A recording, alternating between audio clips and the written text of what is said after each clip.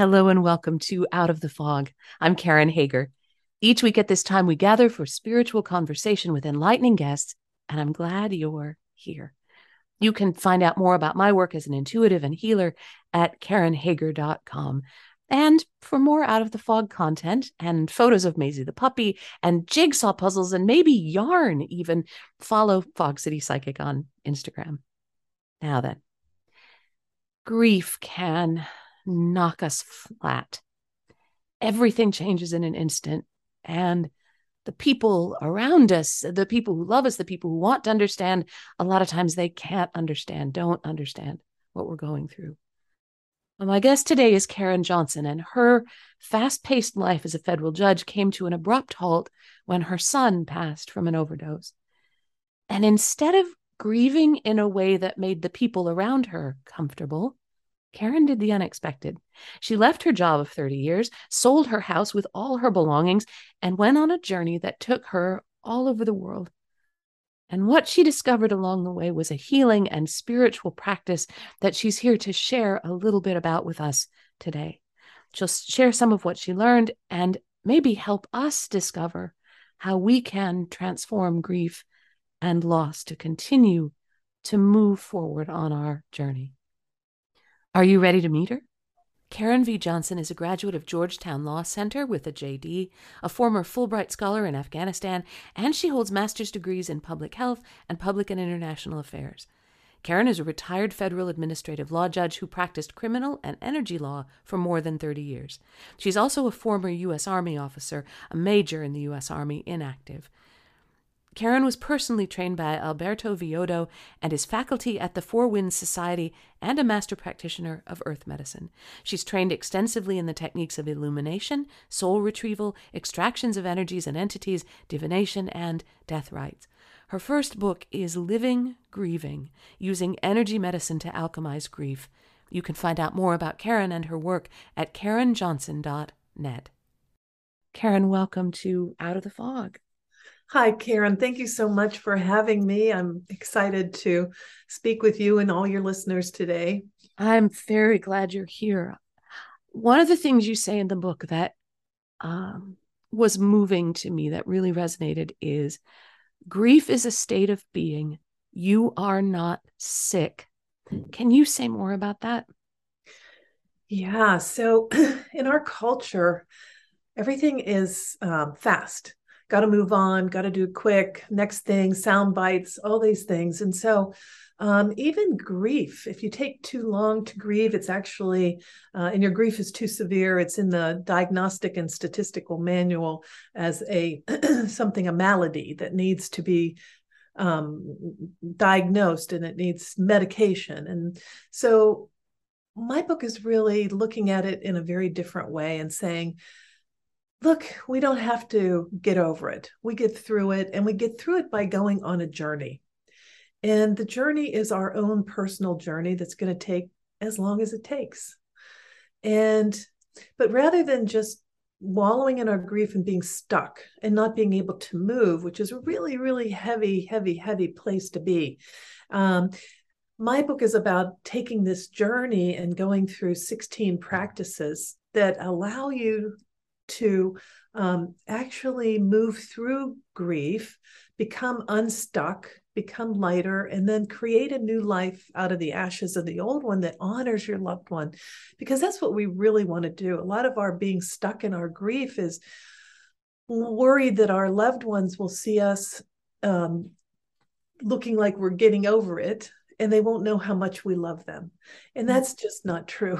They know, on the other hand, how much we love them. And as we are stuck in our grief, we're kind of holding on to their kite string on the other side. They can't go off and do all the fantastic, wonderful things there are to do on the other side because they're kind of stuck to us in our grieving, in our intense grief.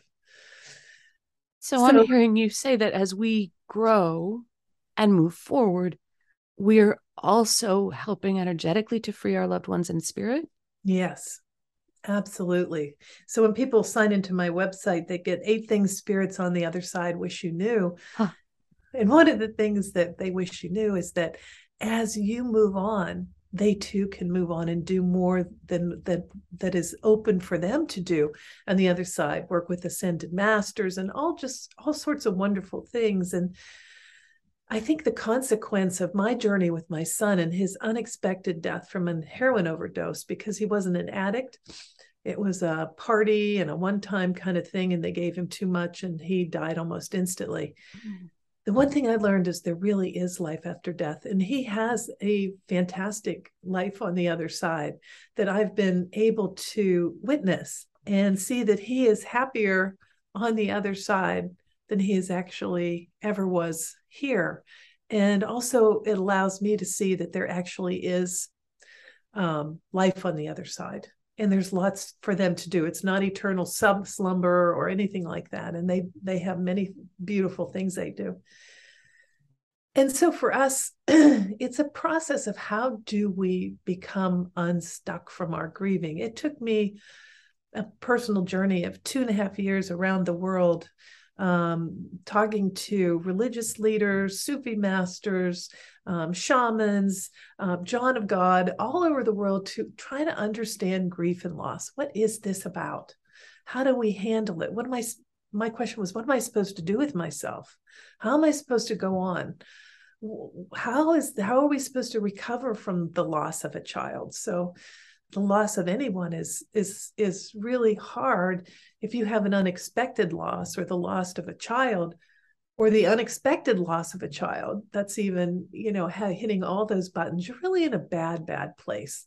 And it's very difficult.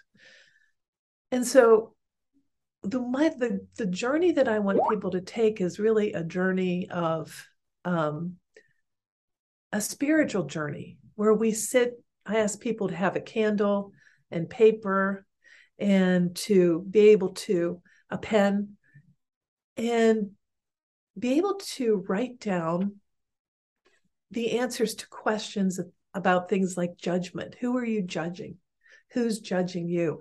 And you'd be surprised what comes out. And when you write them on little pieces of paper with the intention of taking them to the fire, and the fire is going to take your prayers to spirit, to God, to whoever you believe, to release the judgments and open your heart to new ways of being. And so when we sit in ceremony in that way, if you want to call on your guides, your angels, God, spirit, sit until you're really still. Sit until you can hear the sound of your own heart and your own voice, and begin to empty out your mind of judging stories and stories of suffering, stories of that continue to repeat and repeat and repeat in your head. And getting them out on a piece of paper is so very healing, and burning them with the intention to let them go. And we get out of our everyday brain. We get out of our reptilian brain, fear, fight, flight, that kind of brain, and we move up to our neocortex.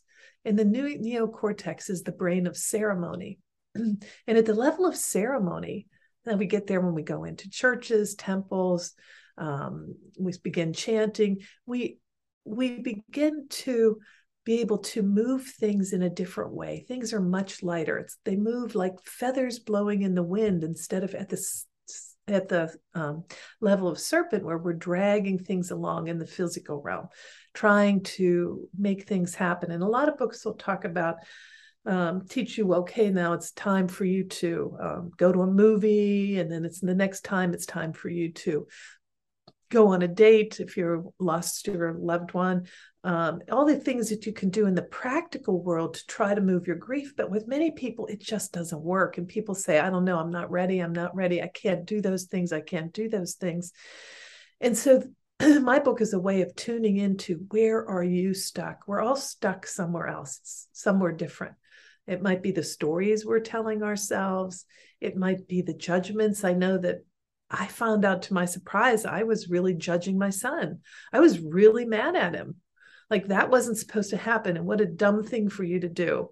And to get in touch with that in an honest way, and release that, even that anger at him and frustration, anger at myself. Oh my gosh, don't we all carry that? I should have done this. I could have done that.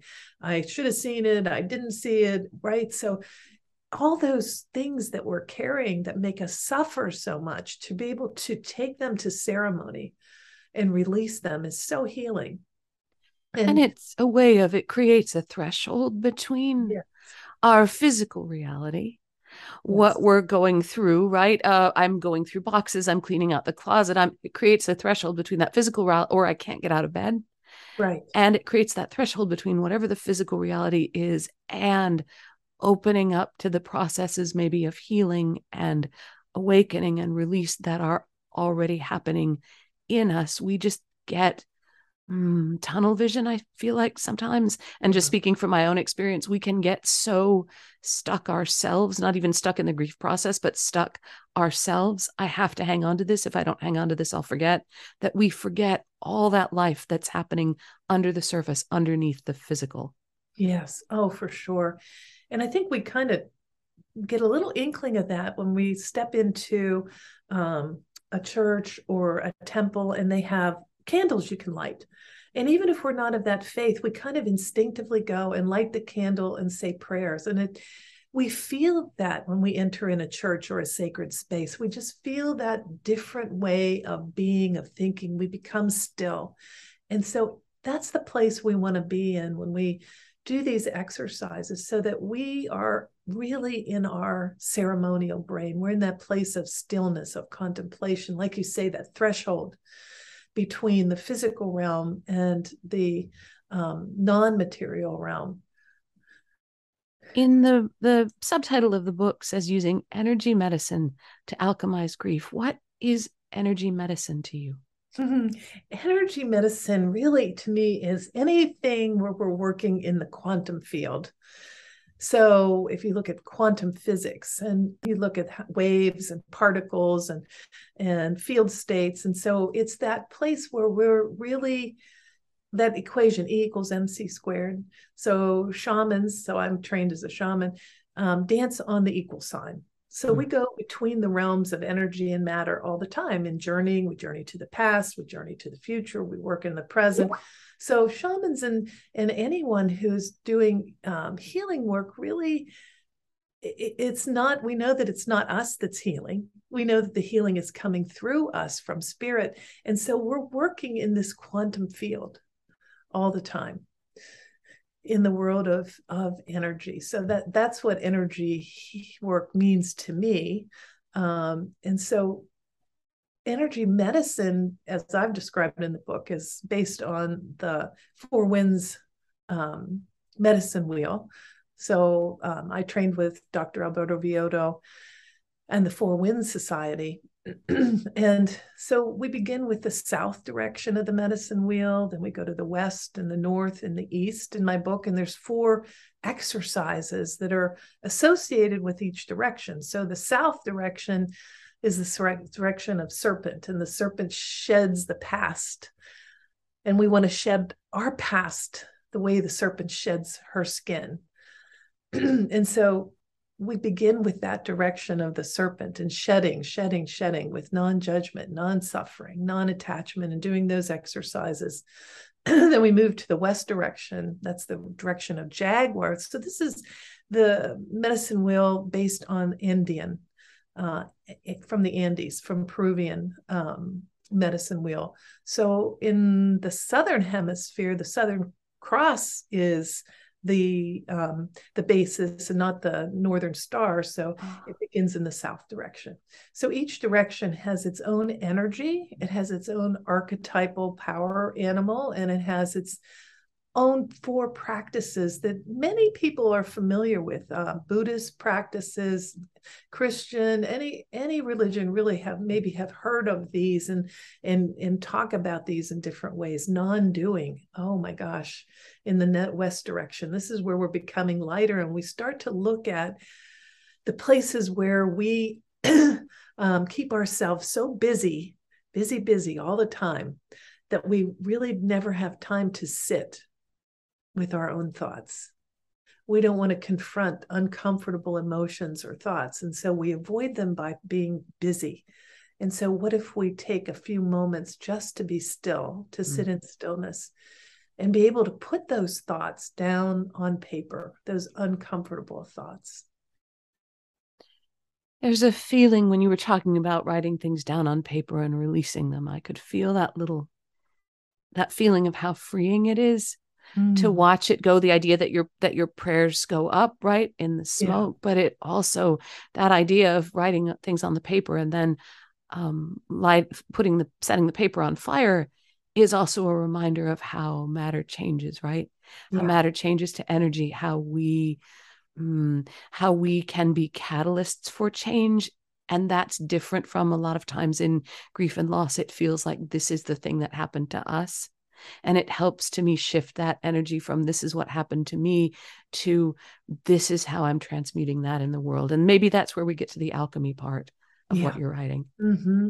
Oh, absolutely. And it's a process. And once you step into the process and you realize there is a process and it's a journey, and you're on this journey of really self-discovery, everything changes. So you're creating new neural networks. You're not stuck in digging deeper and deeper sadness and despair and hopelessness.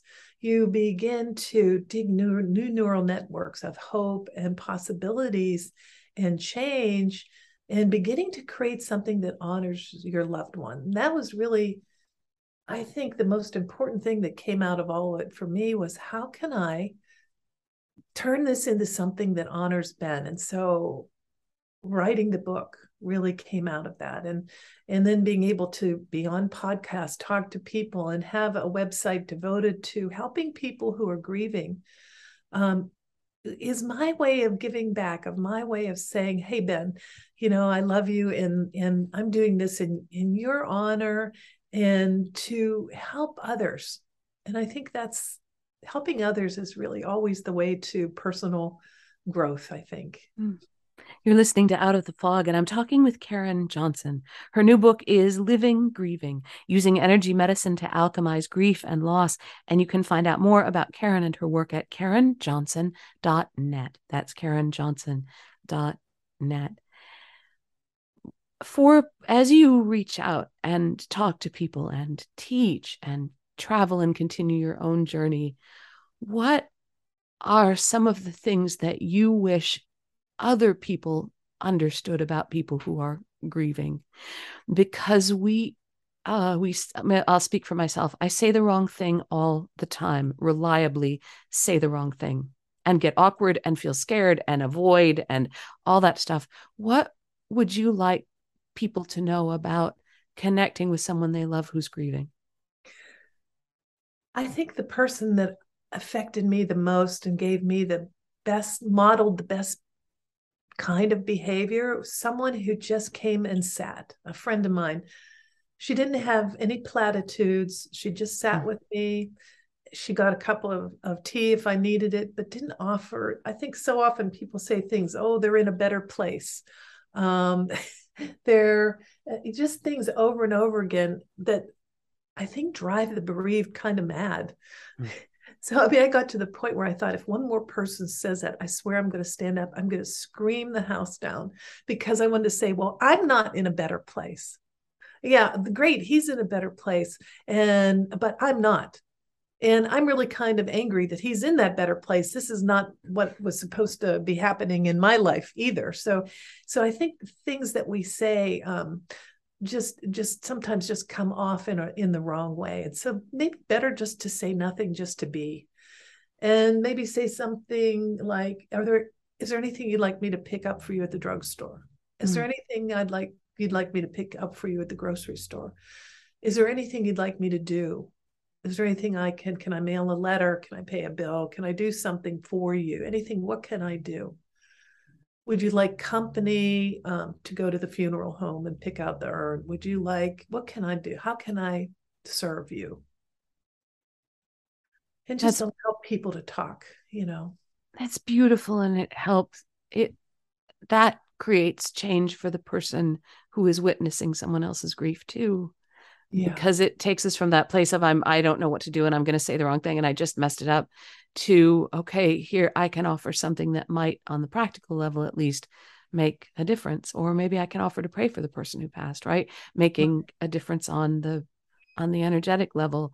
Jan Warner, who wrote the excellent book, Grief Day by Day, told me once that when people said, it's all good, not meaning anything about her situation or anything, but that the phrase "it's all good" would enrage her because clearly it's not all good. And I've been with her when someone said that, and it was like watching someone go up in flames. And so that just, it sounds like you relate to that. Right. I love it. Oh, for sure. Another thing that I think I've talked to so many bereaved people, and we all have this sort of like bereaved kind of conspiracy on this one, is like people come and they dump huge casseroles, like for an army, right? And cakes and muffins and donuts, and not to be ungrateful, but it would be great if somebody would like divide it up into Tupperware and put it in the freezer, because otherwise we have all this too, and it's like more pressure. What am I going to do with this? This is such a waste. What do I do with it? And so even that, just sort of like tone it down on that, or bring your Tupperware and Tupperware it up, or come back in a day or two and clean out the fridge and make room for the next onslaught, because nobody can possibly eat that many casseroles or cakes. Low though it looked like it was delicious and I might want to try it, just it was not possible. When as we look at the world as it is today, where there is, it feels to me, fear and loss and grief everywhere, oozing out of every place, how can some of the mindfulness tips and the exercises and the wisdom you share in the book, how can we apply that to the other things that we're grieving, the other losses that we have, the fear that might keep us stuck?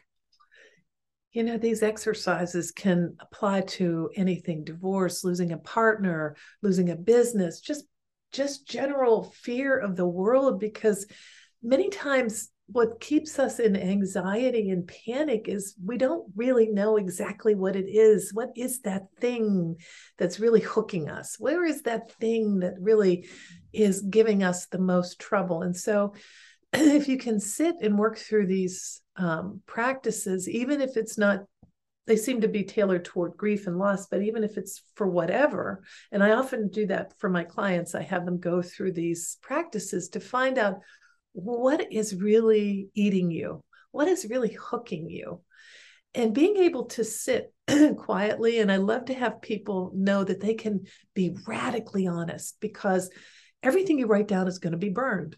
So you don't have to worry about somebody finding your journal and getting upset. And maybe you're mad at your mother, your sister, your brother, your relations, the doctors, your sister, your best friend, all these people that have come into our lives. We can, with radical honesty, put things down on pieces of paper about their judgments, your judgments, stories about suffering, stories about attachments, and begin to work with them and release them in a ceremonial way, instead of, we carry a lot going around in our head. It's kind of rattling around there, many thoughts. And if you think of how many thoughts you have during an hour, thinking about this, worrying about that, when you begin to be able to write it all down, put it on a piece of paper with the intention of releasing the heaviness of it, things begin to shift, because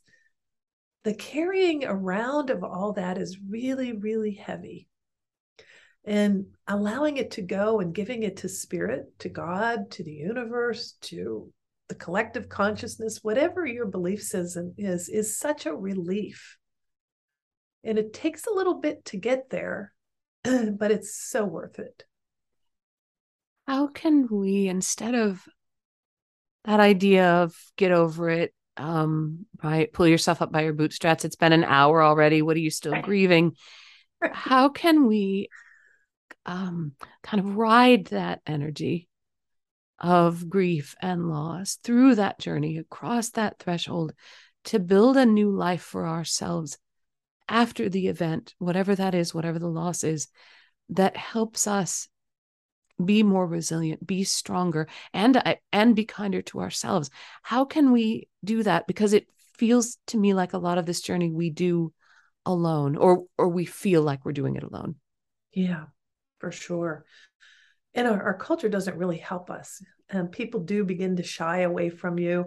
It's sort of like you're pariah. Oh, here we are. The sad and the miserable is coming in the door. Hmm. So we understand that other changes, big transitions in life have a lot of energy. So when we get married, that's a life-changing event that has a lot of energy for change. Becoming a parent, so many things in life have that great energy. We don't realize the energy behind our grief. In the Lakota tradition, people who are grieving are considered sacred. They're closer to spirit.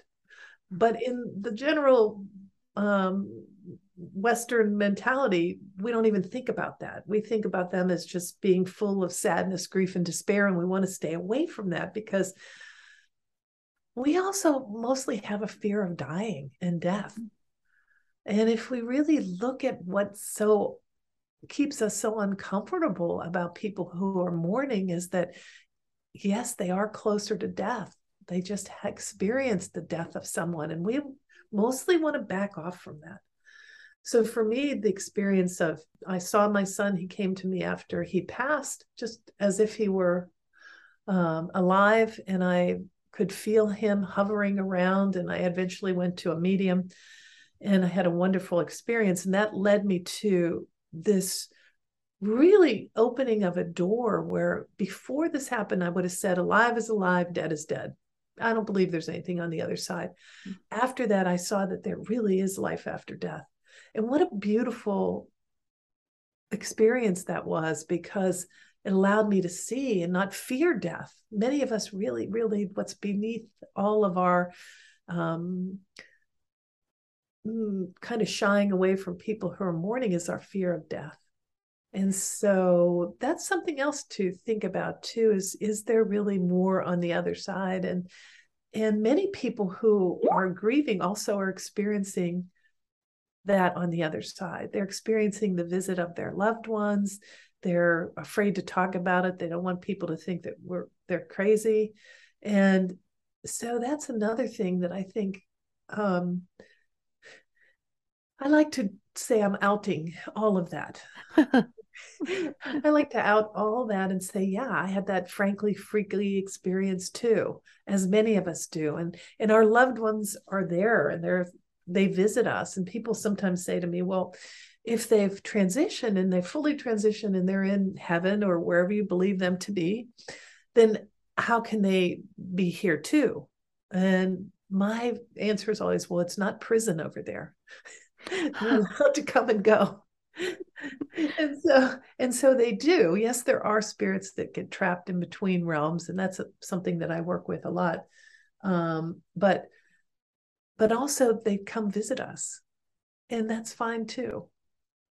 Well, and this is about what you're talking about, feels to me like opening the idea that what we call life and what we call death is more of a continuum than it is like things to check off a box on a to-do list, to do, be born, to do, die, to do, go on to the next thing, that it's more of a continuum. So my own feeling and the way my guides have talked to me about people who pass is that there are many different ways that we can be present for each other, no matter what the state of our physical body is or the state of our spirit is. And so, at least to me in my wacky world, it makes perfect sense that someone can be completely crossed, completely in the light, and still be able to pop in to see how I'm doing. Yes. Just as I can be sitting quietly in my office and at the same time be connecting with them. It's a continuum of experience. There's more dimensions there than we let ourselves see. Right. And so if accepting that proposition that they can pop in and check on us, and they pop in and check on us, and we're stuck in a grief and loss, and we've turned our loved one's room into a shrine, and we've completely isolated ourselves, and as many people do, because we know we make people uncomfortable, then you could see where they too are not able to fully experience what they need to experience or want to experience or what's open for them on the other side.